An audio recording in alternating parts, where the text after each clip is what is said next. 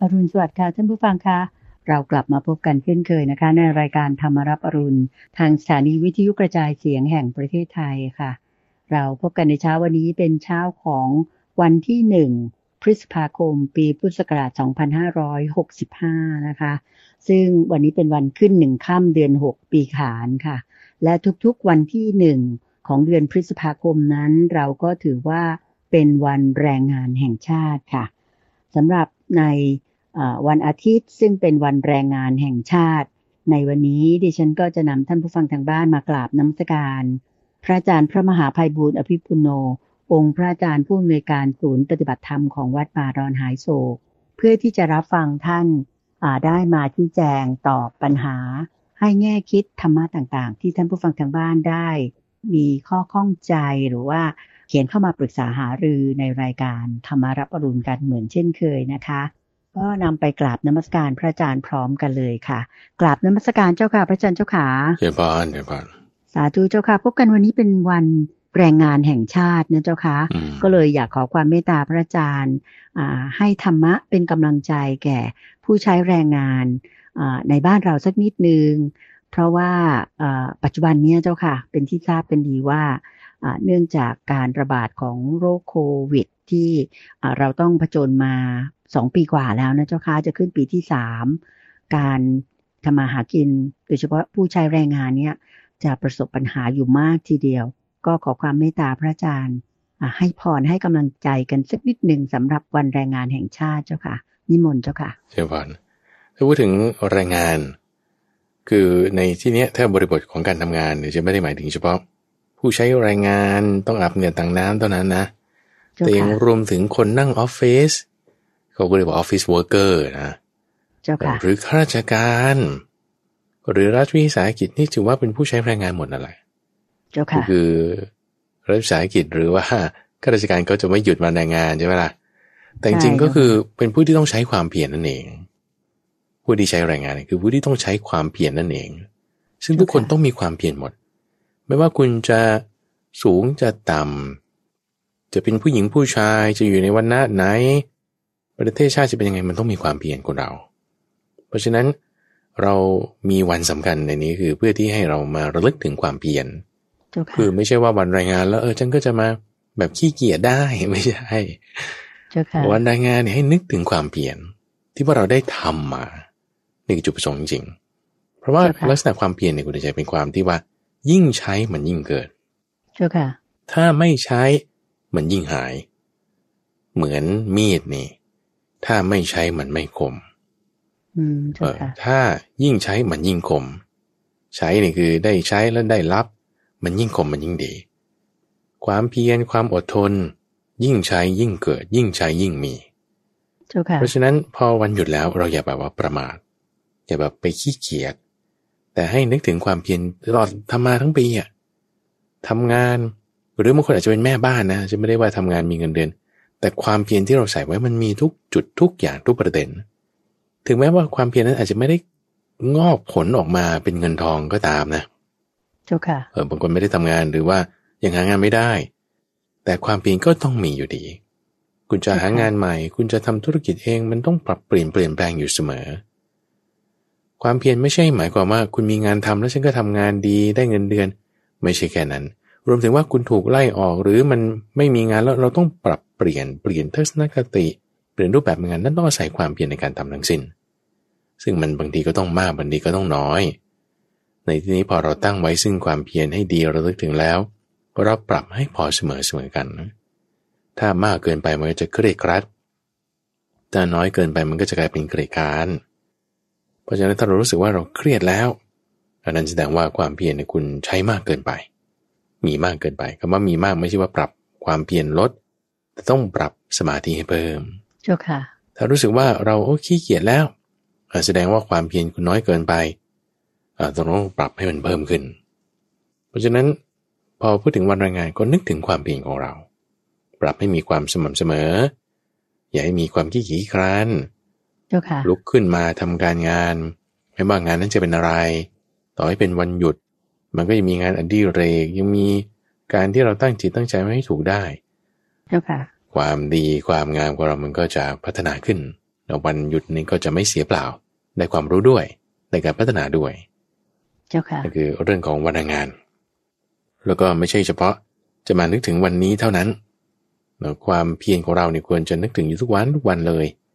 จะเป็นการดีเจ้าค่ะส่วนในเวลาที่อย่างนี้เราก็มาคุยกันสบายๆในเรื่องนั้นบ้างเรื่องนี้บ้าง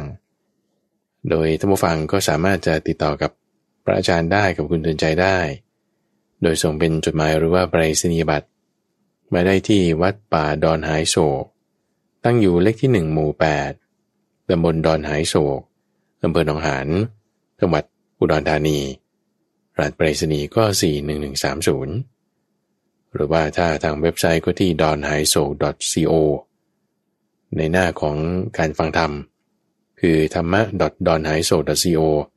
ท่านฟังสามารถที่จะส่งคำถามติดต่อกับทางรายการสมัครปฏิบัติธรรมดูระเบียบการหรือว่าดูข้อมูลอื่นต่างๆก็ได้ที่เว็บไซต์ donhaiso.co ได้เจ้าค่ะสาธุเจ้าค่ะก็พอได้ธรรมะมาชโลมใจบรรดาผู้ใช้แรงงานทั้งหลายซึ่งพระอาจารย์พระมหาไพบูลย์อภิปุโนก็มองว่าทุกคนที่ทำงานการนั้นเนี่ยก็ถือว่าเป็นผู้ใช้แรงงานทั้งสิ้นก็ต้องมีธรรมะประจำใจเราเหมือนกันเพื่อให้เรามีความอดทนในการทำงานในสัมมาอาชีพของเราก็เผอิญเลยเจ้าค่ะพระอาจารย์เจ้าค่ะมันมีคำถามแรกของในวันนี้นะเจ้าค่ะที่ท่านผู้ถามบอกว่าพอดีลูกของท่านเนี่ยอยู่ต่างประเทศแล้วก็ไปอ่านเจอเกี่ยวกับคอลัมน์หนึ่งที่พูดถึงเรื่องของจริยธรรมของการทำมาหากินเนี่ยเจ้าค่ะคือ ethic of earning a living นะเจ้าค่ะในทางพุทธศาสนาของเราซึ่งก็ได้พูดมาถึงเรื่องถ้าโยมจำไม่ผิดก็คืออาชีพ5ประการที่องค์สมเด็จพระสัมมาสัมพุทธเจ้าท่านได้บอกไว้ว่าควรจะหลีกเลี่ยงไม่ควรจะมีอาชีพพวกนี้นะเจ้าค่ะก็เลยอยากจะขอกราบนมัสการเรียนถามพระอาจารย์มาคงจะต้องขอความเมตตาพระอาจารย์ได้เล่าให้ฟังว่าอาชีพทั้ง5อาชีพที่องค์พระสัมมาสัมพุทธเจ้าได้กล่าวไว้ว่าเราควรจะหลีกเลี่ยงในการที่จะทำอาชีพนั้นมีอะไรบ้างแล้วก็ที่เป็นสัมมาอาชีวะของเราเนี่ยมีอะไรบ้างเจ้าค่ะนิมนต์เจ้าค่ะอันนี้เป็นคำถามของคุณไก่แสนสิริที่ส่งมาทาง Facebook Fanpage เราก็มี Facebook Fanpage ด้วยแล้วก็ YouTube Comment ด้วยถามว่าเกี่ยวกับว่าคุณลูกเนี่ยไปศึกษาในพระสูตรที่เป็นภาษาอังกฤษแล้วก็ได้อธิบายถึงเรื่องของสัมมาอาชีวะโดยมีส่วนหนึ่งในคำอธิบายเรื่องที่ไปศึกษามานั้นก็ได้พูดถึงว่ามิจฉาอาชีวะเปรียบเทียบกับสัมมาอาชีวะโดยมิจฉาอาชีวะเนี่ยก็พูดถึงการค้าขายที่ไม่ควรค้าขาย5ประการหนึ่งในนั้นก็เรื่องเกี่ยวกับการค้าขายเนื้อสัตว์แล้วในคำแปลภาษาอังกฤษที่ท่านอ่านมาก็คือเขาแปลว่า business in meat ที่แปลว่าเนื้อสัตว์เนี่ยนะbusiness นี่หมายถึงการค้าขายธุรกิจพวกนี้ก็จึงมีข้อสงสัยตรงนี้บอกเฮ้ยถ้าอย่างนั้นคุณทำร้านอาหารน่ะคุณสั่งเนื้อไก่มาขายเนื้อไก่ไปอย่างนี้มันก็มิจฉาอาชีพดิมันจะเข้าขายกันใช่ไหมเนี่ยแล้วมันแปลถูกหรือแปลผิดกันแน่ทำไมอ่านภาษาไทยแล้วมันจะไม่ค่อยพูดถึงประเด็นนี้กันเท่าไหร่ใช่ไหมเจ้าค่ะก็เลยสงสัยตามมาในที่นี้พูดถึงพระสูตรต้นเรื่องที่ท่านผู้ถามคือคุณไก่แสนสิรินี่ถามมาซะก่อนว่าที่ว่าห้ามไม่ควรขายเนื้อสัตว์นี่มันใช่เหรอเนื้อหาตรงนี้มีคุณเตือนใจมีเป็นพระสูตรที่มาในอังคุตตรนิกายเล่มที่22อยู่ในข้อที่177ซึ่งถ้าผมว่าท่านผู้ฟังในช่วงของคุณเพชรในพระไตรปิฎกนะตอนนี้เราอยู่ในปัญจการนิบาตเนี่ยคือเล่มนี้แหละแล้วต่อไปเนี่ยข้อ100กว่าตอนนี้เราอยู่ข้อ80กว่าเมื่อวานเราพูดถึงข้อ80กว่านี้พอดีเนาะแล้วก็ต่อไปข้อ100กว่าข้อ177นี่จะพูดถึงข้อนี้เลยหนึ่งคือการค้าขายที่ไม่พึงกระทำการค้าขายที่ไม่พึงกระทำเจ้าค่ะคือการค้าขายอาวุธการค้าขายสัตว์การค้าขายเนื้อสัตว์การค้าขายน้ำเมาการค้าขายยาพิษนี่คือธุรกิจหรือการค้าขายที่ไม่ควรทำพระสูตรนี้ชื่อว่าวนิชชสูตรมันวานิชเนี่ยใช่ไหมเจ้าค่ะพระอาจารย์ใช่วานิชคือว่าด้วยการค้าขายเขาใช้คำว่าวนิชเป็นภาษาบาลี เพราะฉะนั้นคำว่าค้าขายในที่นี้ก็แปลตรงตัวเลยคือ business คือธุรกิจเนื้อสัตว์ก็คือ meat คือเนื้อสัตว์คือแปลถูกแล้วไม่แปลไม่ผิดหรอกแปลถูกเอางั้นแสดงว่าฉันค้าขายเนื้อสัตว์คือมันไม่ใช่แค่เนื้อสัตว์อย่างคุณใจสัตว์เป็นด้วยนะเจ้าค่ะแล้วก็ยังอาวุธด้วยนะแล้วก็สุราเมรัยด้วยนะแล้วก็ยาพิษด้วยนะ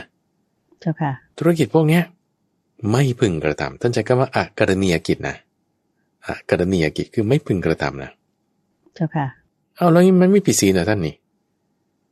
ถ้าผิดศีลคือฆ่าใช่ไหมล่ะเจ้าค่ะฆ่านี่คือผิดศีลเพราะฉะนั้นธุรกิจพวกนี้เราจะเห็นได้ว่ามันเป็น supply chain อันเดียวกันกับที่จะส่งไปฆ่าหรือจะให้เกิดการฆ่าเจ้าค่ะคำว่า supply chain หมายถึงว่าเป็นวงจรเดียวกันเช่นว่าคุณขายสัตว์เป็นเข้าโรงฆ่าสัตว์คุณทำฟาร์มหมู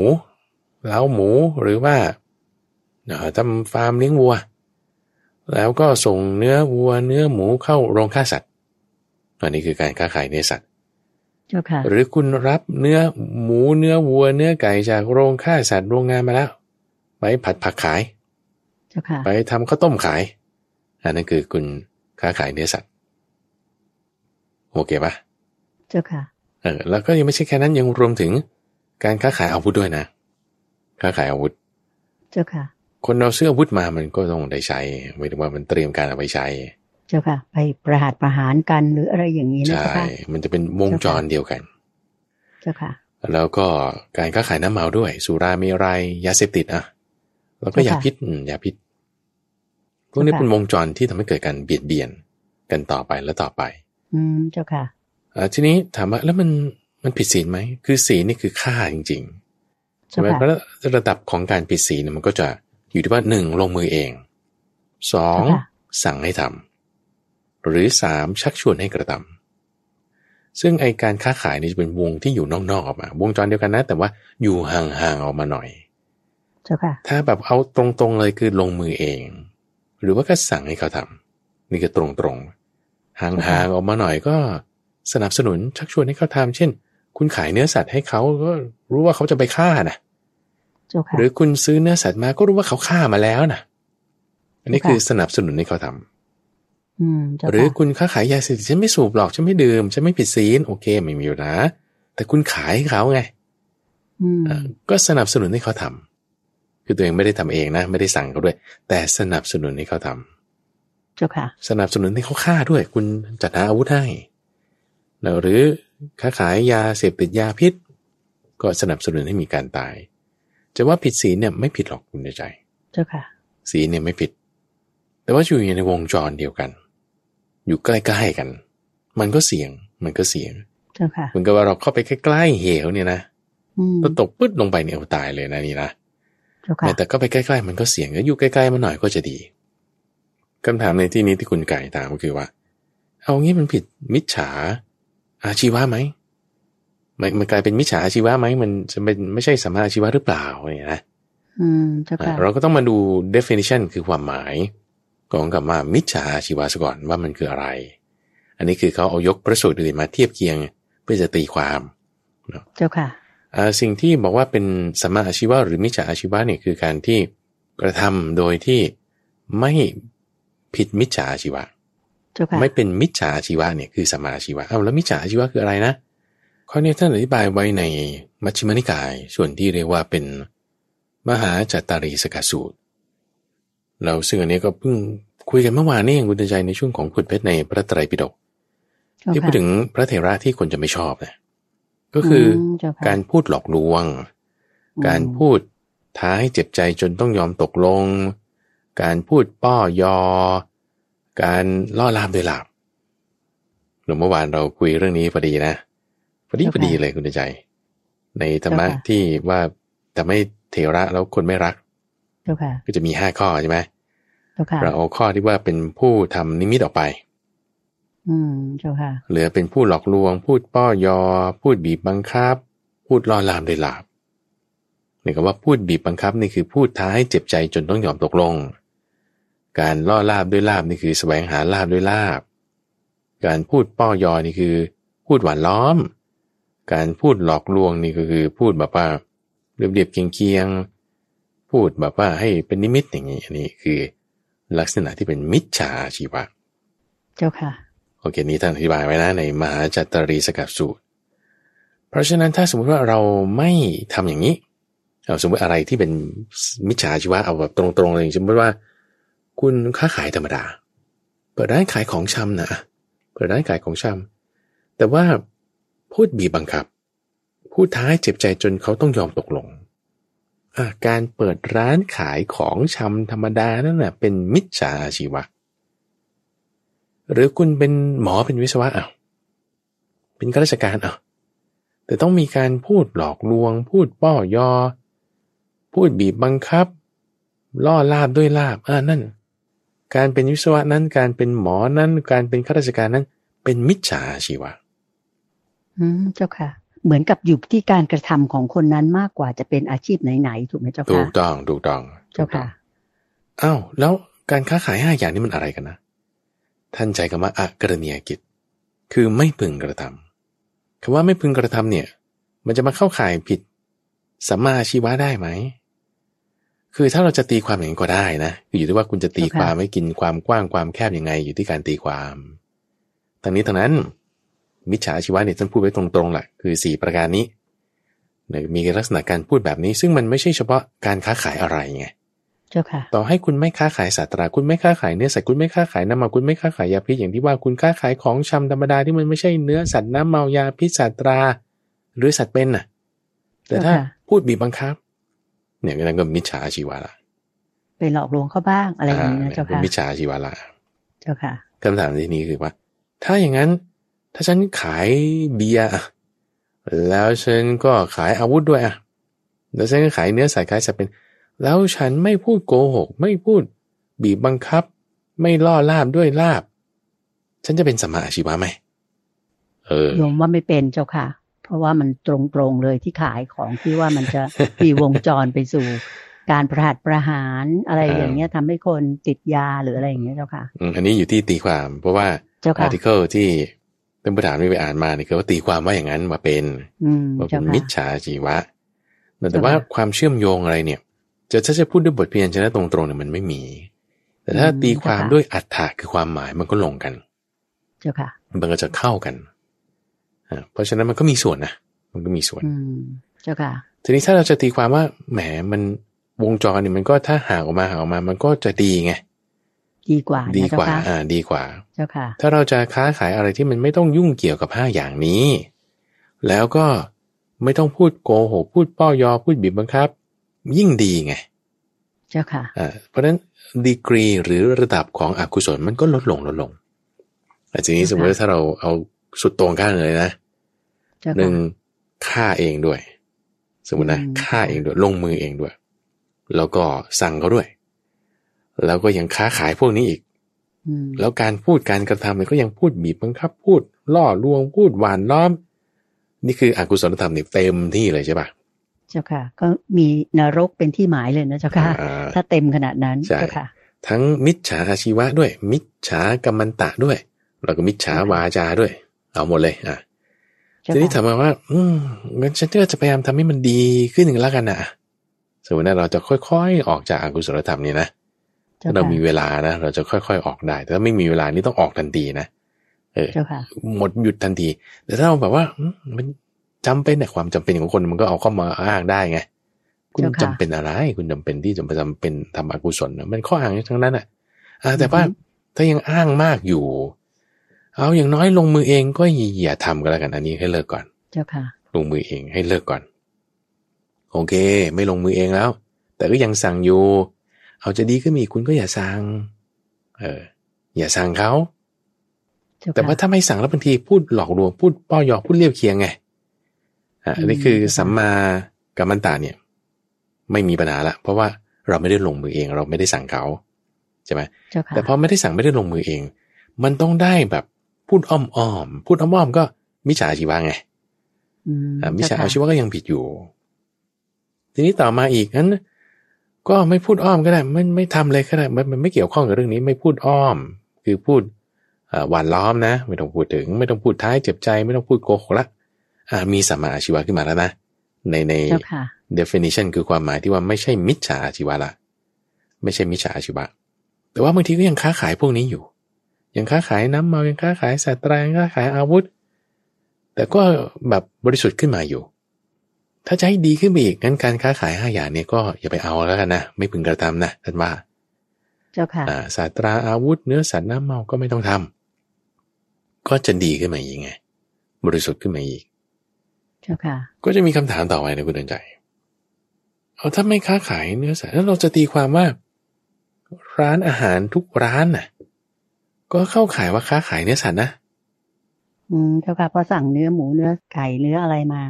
เพื่อทำกับข้าวเจ้าค่ะก็อยู่ที่ว่าค้าขายอะไรเหมือนว่าคุณขายแต่ต้มผักหรือเปล่าหรือคุณขาย ต้มผักที่มันใส่หมูด้วยถ้างั้นก็ต้องค่อยๆเลิกไงเจ้าค่ะคือถ้าเรายังติดว่าฉันต้องกินอันนี้น่ะมันก็ยังอยู่ในวงจรที่ว่าจะต้องมีการเบียดเบียนไงเจ้าค่ะก็จะเป็นการค้าขายที่พระพุทธเจ้าเนี่ยให้ลดลงเจ้าค่ะเราก็ไม่ได้ว่าด้วยเอาปากท้องเป็นหลักในการที่จะต้องเบียดเบียนสัตว์อื่นอย่างเงี้ยนะก็จะดีขึ้นคือพระอาจารย์อยากให้มองดูอัพไซด์คือด้านบวกด้านดีเนี่ยว่าถ้าไม่มีการค้าขาย5อย่างนี้ในโลกนี้เลยนะคุณเดินใจเจ้าค่ะแล้วทุกคนในโลกนี้เลยนะรักษาศีล5ไม่ต้องเอามากเอาข้อแรกพองดเว้นจากการฆ่าสัตว์แล้วก็ไม่มีการค้าขาย5อย่างนี้สงครามนะคุณใจมันเกิดไม่ได้เลยนะเจ้าค่ะเกิดไม่ได้เลยนะเอาแค่ข้อแรกข้อเดียวนะตัวความสงบสุขนี่มันจะกว้างขวางมากเลยนะอย่าเพิ่งคิดว่าจะกินอะไรนะเพราะว่าความสงบสุขนี่มันดีกว่านะเข้าใจไหมกินอะไรมันก็กินเยอะแยะต้มผักก็กินได้จะไปยากอะไรในความดีความงามการไม่เบียดเบียนการสงเคราะห์ซึ่งกันและกันมันมีมากกว่าเจ้าค่ะเพราะฉะนั้นมันก็เป็นอย่างนี้แหละเจ้าค่ะคำสอนพระพุทธเจ้าเนี่ยจึงเป็นเพื่อความไม่เบียดเบียนเป็นอย่างยิ่งท่านว่าเจ้าค่ะมันก็จึงมีความละเอียดเป็นขั้นเป็นตอนขึ้นไปอย่างเงี้ยนะเป็นขั้นเป็นตอนขึ้นไปคิดว่าคงจะเข้าใจเนอะท่านว่าเจ้าค่ะสาธุเจ้าค่ะอันนั้นก็เป็นการตอบคำถามให้ท่านผู้ถามท่านแรกก็คือคุณไก่แสนสิรินะเจ้าค่ะต่อไปจะเป็นคำถามของท่านผู้ใช้นามว่า CP เจ้าค่ะท่านผู้ใช้นามว่า CP ท่านก็กลับนมัสการเรียนถามพระอาจารย์มาเกี่ยวกับเรื่องของอุปสรรคของผู้ปฏิบัติเจ้าค่ะเป็นอุปสรรคของผู้ปฏิบัติเพื่อหวังเข้าสู่กระแสพระนิพพานด้วยท่านถามมาเพราะว่าจะได้เป็นเครื่องมือในการที่จะมาตรวจสอบตัวเองระหว่างที่ท่านกำลังปฏิบัติอยู่ด้วยนะเจ้าค่ะอันนี้โยมคิดว่าน่าจะเป็นประโยชน์นอกจากตัวท่านผู้ถามคือคุณ CP แล้วยังจะคงจะเป็นประโยชน์กับท่านผู้ฟังทางบ้านท่านอื่นๆซึ่งกำลังมุ่งปฏิบัติเพื่อหวังเข้าสู่กระแสพระนิพพานด้วยเจ้าค่ะนิมนต์เจ้าค่ะเชิญพานเรื่องนี้ก็เอาตามนัยยะที่มาในอุปกิเลสสูตรได้ที่คือทำไมถึงพระอาจารย์ถึงจะยกเรื่องนี้เพราะว่าตอนนี้พระพุทธเจ้าเนี่ยมาที่ป่าจีนมังสะเจ้าค่ะแล้วก็คือถ้าจำไม่ผิดนะน่าจะเป็นป่าจีนมังสะตอนนั้นเนี่ยท่านพระอนุรุทธะท่านพระกิมพิละแล้วก็นันทิยะและ3รูปอยู่ที่ป่าแห่งนี้ตอนนั้นท่าน3รูปเนี่ยก็ยังไม่บรรลุธรรมพระพุทธเจ้ามาที่นั่นเพราะว่าตอนนั้นเอื้อมละอามากกับพวกภิกษุชาวเมืองโกสัมพีโอ้ยจะทะเลาะอะไรกันจะไม่รู้จักพอสักทีเอื้อมละอาหนีมาแล้วจะไปที่ไหนก็ไปที่เขาสามัคคีกันเจ้าค่ะถือว่าเราเอื้อมละอาเรื่องใดเรื่องหนึ่งที่นี่ทำไมมันวุ่นวายเนาะแท้อย่างนี้นะเอาไปที่ที่มันจะสงบสุขดีกว่าไปที่ไหนดีที่เขาจะสามัคคีกันแล้วที่ไหนมันแตกกันไปที่ไหนที่จะสามัคคีกันมันจะสบายใจเจ้าค่ะเอาก็ไปหาภิกษุ3รูปนี้เขาสามัคคีกันอยู่ในพรรษาเนี่ยไม่ได้มีความขัดข้องหมองใจทุกคนเข้ากันได้เหมือนนมผสมกับน้ำมองกันด้วยสายตาของคนที่มีความรักใคร่กันเป็นอยู่โอ้ทำกันยังไงเนี่ยโอ้เนี่ยผมเนี่ยเก็บจิตของผมแล้วก็ทำตามมรรคจิตของท่านอื่นโอ้จึงอยู่กันสบายอย่างนี้พระพุทธเจ้าก็ยกย่องในกรณีใช่ปะล่ะพูดตรงนี้เพราะอะไรเพราะว่าพวกนี้เป็นคนดีหมดเลยนะท่านพระ3รูปเนี่ยที่อยู่ในป่าปัญจมังสาเนี่ยแต่ประเด็นคือว่าทำไมยังไม่บรรลุธรรม จึงมาสอดคล้องกับคำถามของคุณซีพีว่าฉันก็หวังว่าจะบรรลุธรรมนะหวังว่าเข้าสู่กระแสนิพพานฉันก็เป็นคนดีตามธรรมดานี่แหละก็ไม่ได้มีปัญหากับใครอยู่สบายแล้วก็ทำนั่นนี่ไปก็อยู่ในมรรคแปดนะแต่ว่าแหมทำไมยังไม่บรรลุธรรมทำยังไงถึงจะตรวจสอบตัวเองได้นี่ท่านจึงพูดถึงอุปกิเลส11อย่างมันเป็นเครื่องมือที่จะตรวจสอบตัวเราเองได้ว่าเราอยู่ในมรรคไหมคือกระบวนการที่เราจะไปสู่นิพพานต้องตามทางเท่านั้นเนอะมรรคแปดนี่มันเป็นตัวตรวจสอบอยู่ในตัวของเขาเองอยู่แล้วถ้าเมื่อไรคุณคิดไม่ดีคนอื่นโพมนั่นมิจฉาสังกปะถ้าเมื่อไรคุณเริ่มผิดศีลโพมนั่นมิจฉากัมมันตะอันนั้นคุณออกนอกทางแล้วพอมีคนทำให้ไม่พอใจเราก็มีเมตตาเขาได้มีอุเบกขาเขาได้นั่นสัมมากัมมันตะมีคนมายั่วยวนให้เราผิดศีลเราก็ยังอยู่ในศีลนะอันนั้นคือสัมมาสังกัปปะสัมมากัมมันตะใช่ไหมสลับไปสลับมาเนี่ยนะหรือเวลาเข้าสมาธิก็ไม่มีนิวรณ์อะไรต่างๆก็จะเป็นสมาธิได้นั่นก็เป็นสมาธิพวกสิ่งเหล่านี้จะเป็นตัวที่ตรวจสอบอยู่ในตัวเองอยู่แล้วมรรคแปดนี่นะพอคุณเริ่มมีมิจฉาอันนั้นคือออกนอกทางก็จะเนิ่นช้าตั้งแต่จะพูดถึงธรรมะเป็นเครื่องเนิ่นช้าจากอะไรเนิ่นช้าที่มันไม่ไปตามทางที่ไปถึงนิพพานไงเจ้าค่ะคุณขับรถจากกรุงเทพมาอุดรอย่างเงี้ยนะแล้วบอกว่าก็แวะนั่นอยู่เลยแวะนี่อยู่เลยมันยังไม่ถึงสักทีเจ้าค่ะก็เพราะฉะนั้นอะไรที่จะทำเป็นจุดให้เราแวะหรือออกนอกทางก็มิจฉาไงคือนอกทางหรือแวะก็อยู่นิ่งๆไม่เดินตามทางมันก็ไปต่อไม่ได้จึงเรียกว่าเป็นธรรมเครื่องเนิ่นช้าเจ้าค่ะท่านก็ยกถึง11อย่างด้วยกันที่จะเป็นตัวที่ให้เราแบบไปต่อไม่ได้หลุดออกจากสมาธิจิตแบบว่าไม่ได้ไปตามทางแล้วเจ้าค่ะมีอะไรบ้างเจ้าค่ะอันดับแรกคือความเคลือบแคลงเห็นแย้งไม่ลงใจเจ้าค่ะจะใช้คำว่าวิจิกิจฉายังต้องสงสัยอยู่ว่านี่อะไรนี่อย่างไรในกุศลธรรมทั้งหลายเพราะความสงสัยยังต้องถามผู้อื่นในคำสอนแห่งศาสดาของตนว่ากุศลมันใช่อย่างนี้ใช่หรือเปล่าหรืออกุศลมันใช่อย่างนี้ใช่หรือเปล่ายังไม่มั่นใจว่าศีลเนี่ยมันจะได้จริงหรือมันแน่หรือเปล่าเนี่ยคือวิจิกิจฉาไม่มั่นใจไม่ลงใจในคำสอนถูกต้องว่ากุศลธรรมมันจะให้ได้ผลจริงหรืออกุศลธรรมแล้วมันจะเสียจริงหรือเนี่ยว่ากุศลเป็นอย่างนี้อกุศลเป็นอย่างนี้ให้ผลอย่างนี้อย่างนี้หรือไม่ให้ผลอย่างนั้นอย่างนั้นเนี่ยไม่เข้าใจไม่มั่นใจในข้อนี้อันนี้คือวิจิกิจฉาเพราะฉะนั้นมันไม่ใช่เหมือนกับว่าเราไม่มีคำถามนะเช่นถ้าสมมติว่าเราอาจจะมีความมั่นใจ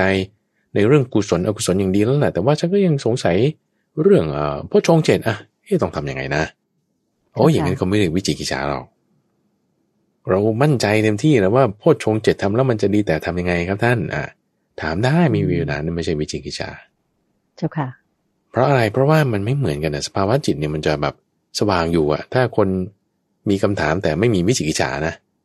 เจ้าค่ะมันจิตมันจะสว่างอยู่มันจะนุ่มนวลคือถามเพราะอยากรู้จริงๆเพื่อจะนำไปปฏิบัติจริงถูกไหมเจ้าค่ะถูกต้องไม่ใช่ถามเพราะว่าเคลือบแคลงว่าเชื่อบ้างไม่เชื่อบ้างเชื่อครึ่งไม่เชื่อครึ่งนะเจ้าค่ะถูกต้องจิตของคนที่ถามด้วยความศรัทธาไม่มีวิจิกิจฉาเนี่ยจะไม่สมองจะเป็นจิตที่สว่าง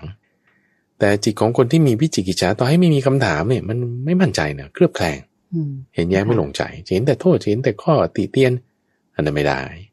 ก็จะเป็นสิ่งเรื่องเนิ่นช้านั่นคือวิจิกิจฉา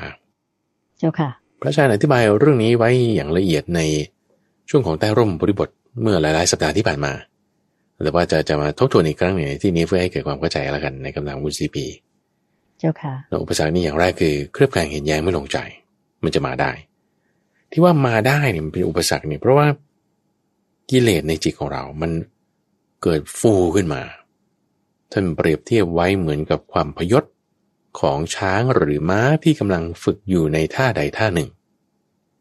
เช่นฝึกรับบังเหียนฝึกสวมอานให้คนขึ้นขี่ฝึกทำท่าทางยกขาหน้าขาหลังกระโดดหรือว่าย่อบางทีบางครั้งบางคราวในขณะที่ฝึกอยู่นั้นมีความพยศความเสพติดดิ้นรนขึ้นมาเป็นธรรมดาของม้าและยังฝึกไม่เสร็จเจ้าค่ะเช่นเดียวกันว่าจิตของเราที่กำลังฝึกให้ไปตามทางคือมรรค ไปสู่นิพพานบางทีกระบวนการฝึกนั้นมันเกิดกิเลสมันโผล่พวงออกมาเจ้าค่ะกิเลสกองใหญ่ๆก็มี3กองคือราคะโทสะโมหะคือความหิวความร้อนแล้วก็ความมืด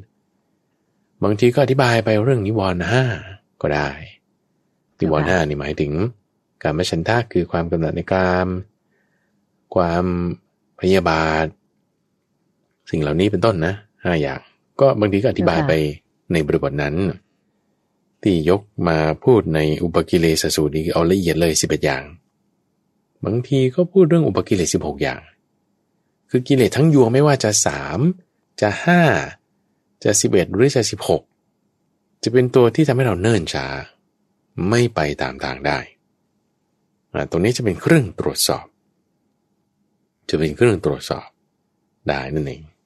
ต่อไปยังมีอีกนะอย่างเช่นการไม่ใส่ใจไม่ทำไว้ในใจให้ดีเราไม่ใส่ใจในคำสอนไม่ทำไว้ในใจให้ดีในการใคร่ครวญซึ่งธรรมะแล้วถ้าไม่ใส่ใจแล้วจะเป็นไงสมาธิจะเคลื่อนสมาธิจะเคลื่อนก็คือไม่เป็นสัมมาสมาธิไงนั่นคือออกนอกทางละเพราะอะไรนะในที่นี้เพราะการไม่ใส่ใจเจ้าค่ะการไม่ใส่ใจก็เลยทำให้เป็นเครื่องเนิ่นช้าได้เป็นอุปสรรคได้หรือความง่วงซึมทีนมิทะนี่ก็เป็นหนึ่งในนิวรณ์ก็ได้เหมือนกันนี่คือประการที่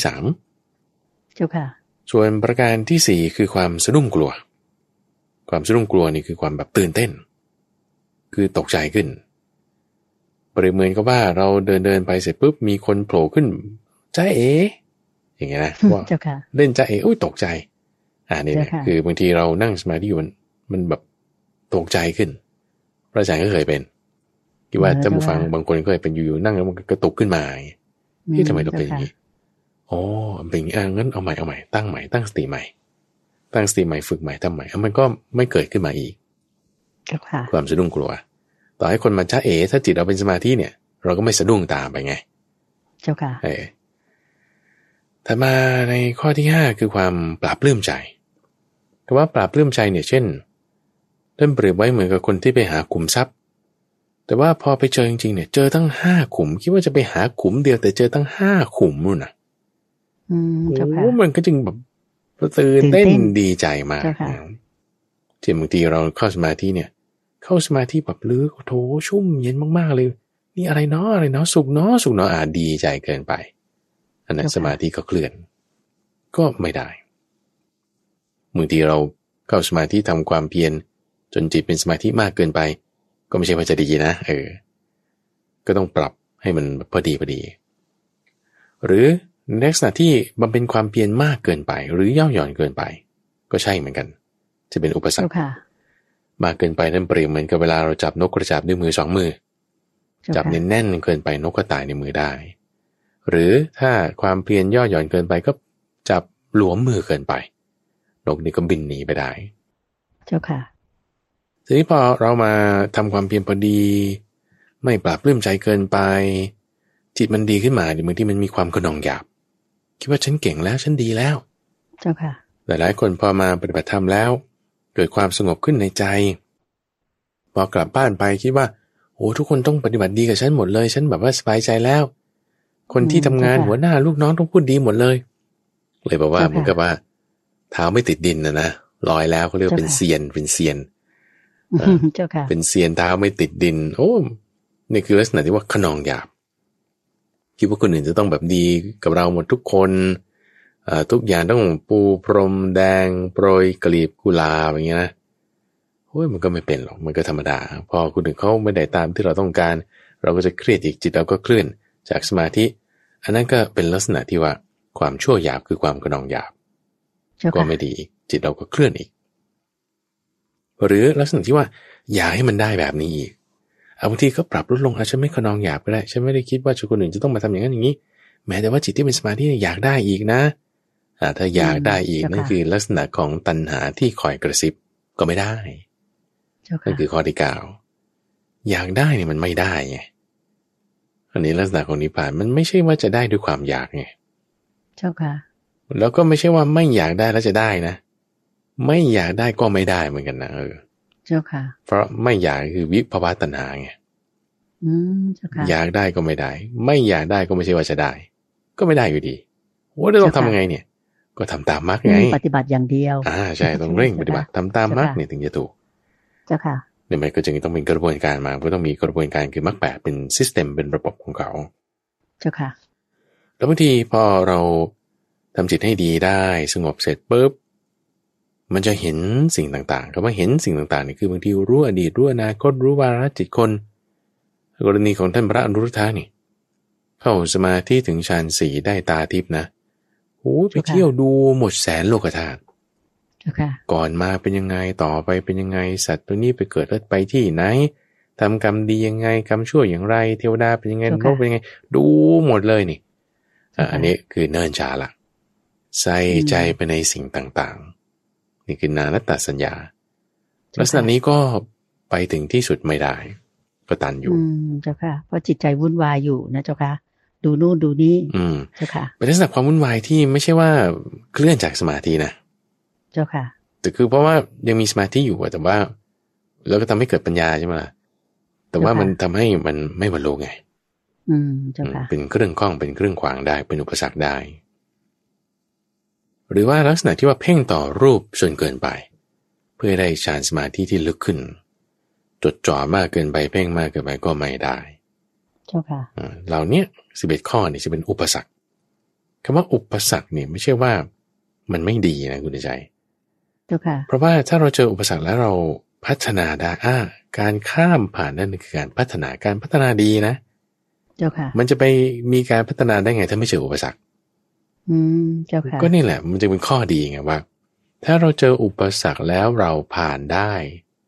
นั่นน่ะคือความดีนะคือการพัฒนานะการพัฒนาแต่ว่าไม่ใช่ว่าเจออุปสรรคแล้วเราก็แบบติดแงกอยู่นั้นมันก็ไม่ดีไงเพราะฉะนั้นพอเรารู้เข้าใจแล้วเนี่ยพระพุทธเจ้าจึงบอกสอนไว้มากมายเรื่องนี้ทำความเข้าใจแล้วเราปฏิบัติตามมรรคแปดนี่แหละมันจะตัวที่จะให้เกิดการพัฒนาได้เจ้าค่ะเราก็เอาตรงมรรคแปดนี่เป็นเกณฑ์ในการวัดตรวจสอบดูว่าปัญหามันคืออะไร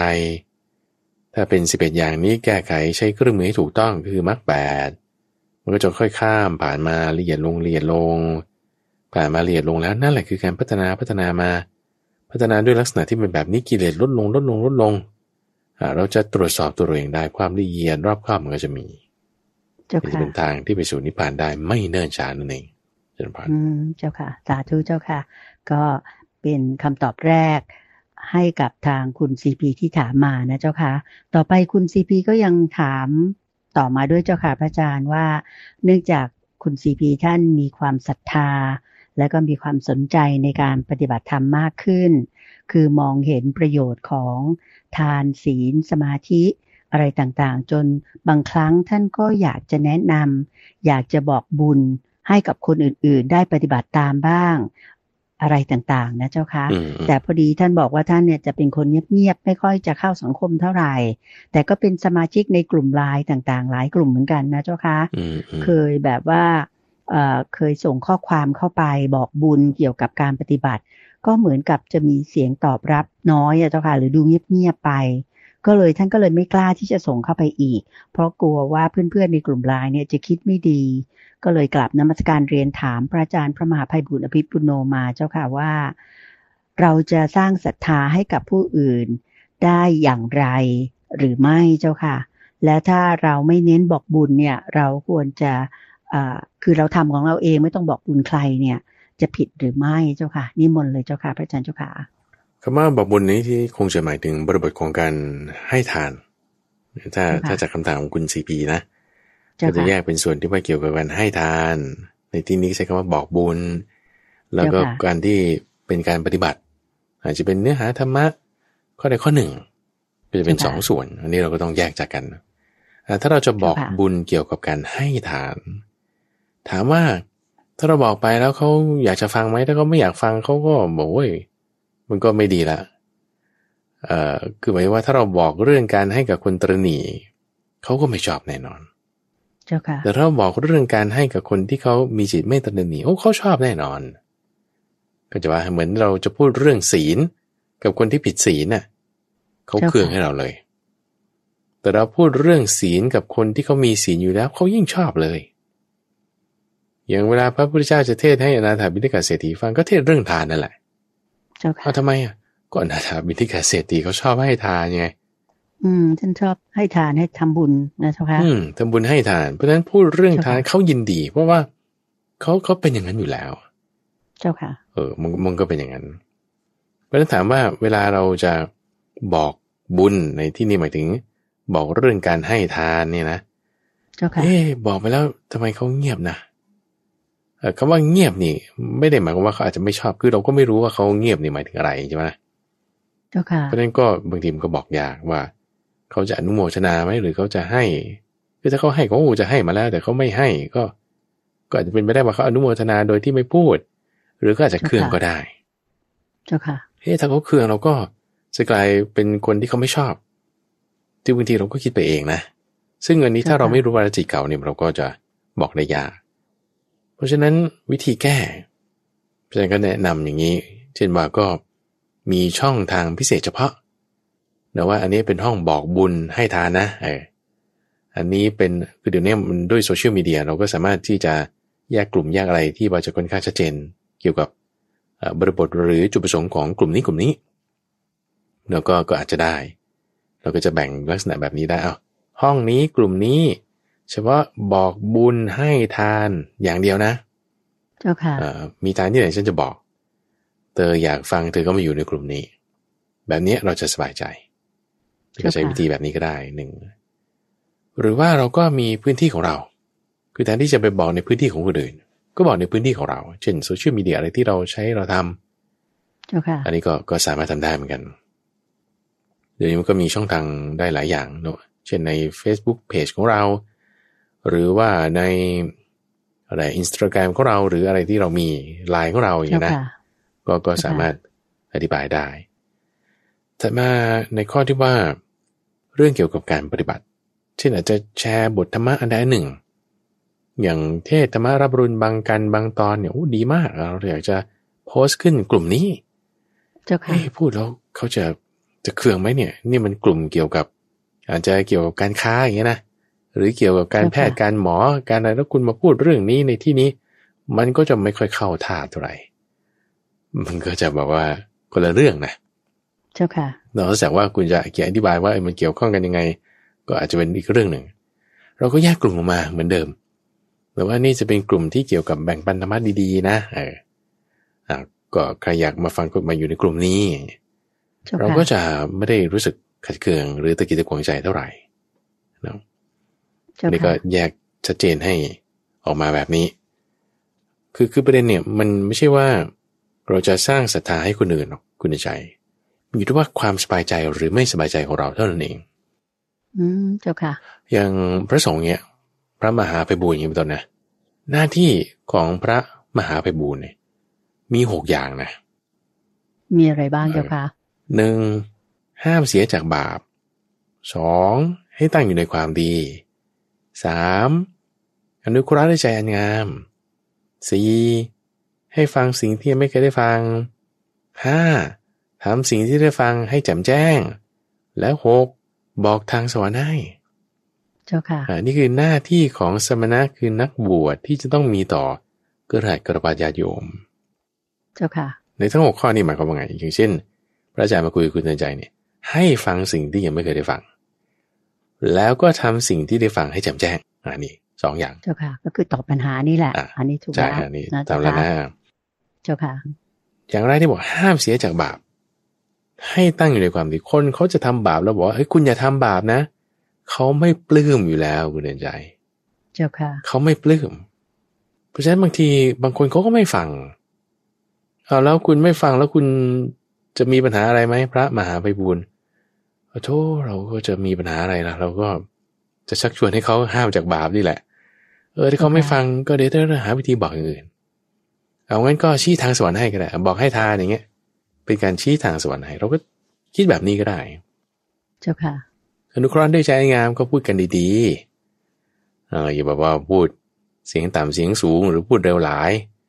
มันก็จะไม่ดีเพราะฉะนั้นก็คิดว่าเราทำหน้าที่กันแล้วกันนะ หรือคิดแบบนี้ก็ได้เพื่อที่จะไม่ให้จิตใจเราต้องแบบว่ากังวลใจฉันทำหน้าที่เป็นกัลยาณมิตรนะนี่นะฉันบอกทางสวรรค์ให้เธอนะทำบุญให้ทานตรงนี้นะฉันให้ฟังสิ่งที่ยังไม่เคยได้ฟังนะนี่การเทศแบบนี้ฉันแบ่งปันให้เธอเนี่ยเธอจงฟังเนี่ยเราคิดแบบนี้เราเรียกว่าเราเป็นกัลยาณมิตรก็ได้เพื่อที่จะป้องกันไม่ให้จิตใจเราแบบมีความคิดตะขิดขวางใจเจ้าค่ะเราก็จะมีศรัทธาหรือไม่บางทีมันต้องอาศัยจังหวะอาศัยช่องแล้วก็ค่อยเป็นค่อยไปค่อยเป็นค่อยไปเพราะฉะนั้นในที่นี้อาจจะแบบว่าบอกทางสวรรค์ให้ก็ได้อันนี้พระมหาไพบูลย์เนี่ยจะไปเทศที่ยุวพุทธิกสมาคมในวันที่8พฤษภาคมเจ้าค่ะ8พฤษภาคมที่จะถึงเนี่ยนะสัปดาห์หน้าเป็นวันอาทิตย์เจ้าค่ะเพราะนั่นก็คือให้สามารถไปฟังได้ช่วงบ่ายที่ยุวพุทธิกสมาคมอยู่ที่เพชรเกษมบางแคนะเจ้าค่ะบางแคใช่เจ้าค่ะพระอาจารย์รับนิมนต์ไปเทศในเรื่องอะไรนะเจ้าค่ะเขามีการจัดงานเกี่ยวกับเอตทัคคะคือเราภิกษุที่มีความเลิศในด้านต่างเจ้าค่ะพระอาจารย์ก็รับนิมนต์ในเทศที่เกี่ยวกับเรื่องของท่านพระกุมารกัสสปะแล้วก็ท่านพระจุนทะสองรูปนี้ว่าท่านมีความเป็นเอกอย่างไรก็จะเล่าประวัติให้ฟังคุณธรรมอะไรยังไงอันนี้ก็จะไปติดตามรับฟังกันได้เจ้าค่ะเป็นเวลาบ่ายโมงที่ยุวพุทธิกสมาคมอยู่แถวบางแคนั่นแหละส่วนเพชรเกษมเจ้าค่ะเจ้าค่ะน่าสนใจมากอย่างนี้ก็คือชี้ทางธรรมะให้ทางสว่างให้นะเจ้าค่ะ เพิ่มพูนความรู้ให้เขาก็โยมขออนุญาตตรงนี้เน้นย้ำท่านผู้ฟังโดยเฉพาะอย่างยิ่งที่เป็น FC หรือเป็นแฟนคลับของพระอาจารย์พระมหาไพบูลย์อภิปุโนก็ไปตามรับฟังกันได้ที่ยุวพุทธิกสมาคมแห่งประเทศไทยในพระบรมราชูปถัมภ์สำนักงานใหญ่จะอยู่ที่ซอยเพชรเกษม54แขวงบางด้วนเขตภาษีเจริญกรุงเทพมหานครวันที่8พฤษภาคมที่จะถึงนี้ในเวลา 13:00 นถึง 16:00 นนะคะก็สนใจก็เชิญตามไปรับฟังได้และถ้าหากว่าจะสอบถามรายละเอียดอื่นๆในการเข้าไปร่วมรับฟังพระอาจารย์พระมหาไพบูลย์อภิปุโนและองค์เอตทัคคะหรือว่าองค์พระเจ้าประสงค์องค์อื่นๆที่จะมาเทศในร่วมกันในวันนั้นก็สอบถามไปได้ที่คุณปรีชาแสนเขียวผู้เป็นผู้ประสานงานนะคะคุณปรีชาแสนเขียวหมายเลขโทรศัพท์ท่านก็คือ0819142992ย้ำอีกครั้งนึงนะคะคุณปรีชาแสนเขียว0819142992ค่ะก็ขอเรียนเชิญไปพบกับพระอาจารย์พระมหาไพบูลย์กันได้เขาเรียกว่าตัวเป็นอีกครั้งหนึ่งที่ท่านจะมาเทศที่กรุงเทพมหานครนี้สำหรับเช้าวันนี้โยมขออนุญาตนำท่านผู้ฟังทางบ้านกราบขอบพระคุณและกราบนมัสการลาพระอาจารย์พระมหาไพบูลย์อภิปุโนองค์พระอาจารย์ผู้อำนวยการศูนย์ปฏิบัติธรรมของวัดป่าดอนหายโศกพร้อมองค์เจ้าอาวาสของวัดป่าดอนหายโศกนะเจ้าค่ะพระเดชพระคุณหลวงพ่อดร.สะอาดทิโตภาโสหรือท่านพระครูสิทธิประภากรเพียงแค่นี้เจ้าค่ะพระอาจารย์เจ้าค่ะจนกว่าจะพบกันใหม่ในการตามใจท่านตอบปัญหาธรรมะในวันอาทิตย์หน้านะเจ้าค่ะกราบขอบพระคุณและกราบนมัสการลาเจ้าค่ะพระอาจารย์เจ้าค่ะเจริญพรสาธุเจ้าค่ะ